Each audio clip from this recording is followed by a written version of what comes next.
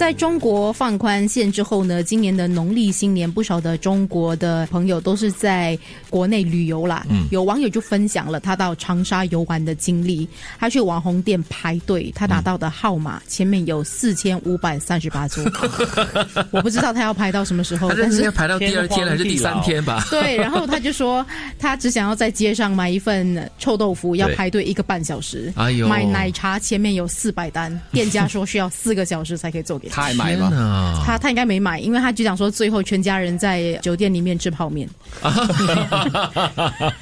我就觉得好可怜哦，这个农历年为了出去玩，然后全家人要吃的什么都没有吃到，街上所有都是人。我觉得最开心的是谁？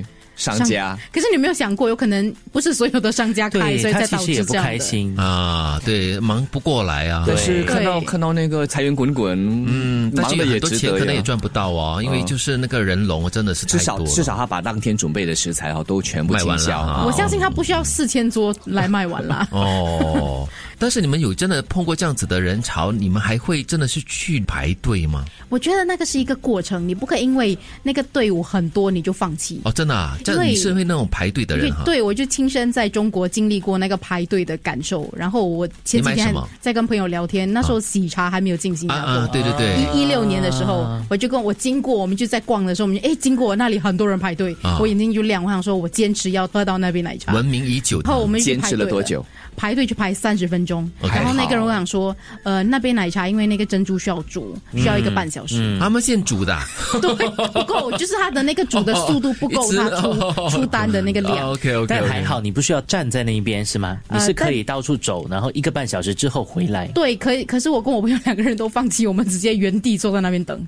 那个店是很多人的，当做休息啦。对。OK 啦，因为是听闻过，然后我们这里没有嘛，反正都在旅游就 OK 啦，就这样子耗一下时间。跟你一起旅行的这个人很关键，他愿不愿意陪你等。对。可是如果对方是那种不想要等，然后脸黑的话，然后觉得你在浪费他的宝贵的旅游时间。对，那就觉得就有点大家我们去吃一些比较没有人的地方。哦，但是你们真的，这就是你们出国的时候都碰到一些餐饮店的话，你们真的会去排队的吗？我最多给自己30分钟。30分钟 OK 啦，特别是蛮合理的。到国外去，如果又是冬天又冷，然后又要站又不能动，就站在那边的话不行，我就真的不行。所以30分钟是你的底线了。我会啊，我愿意排队。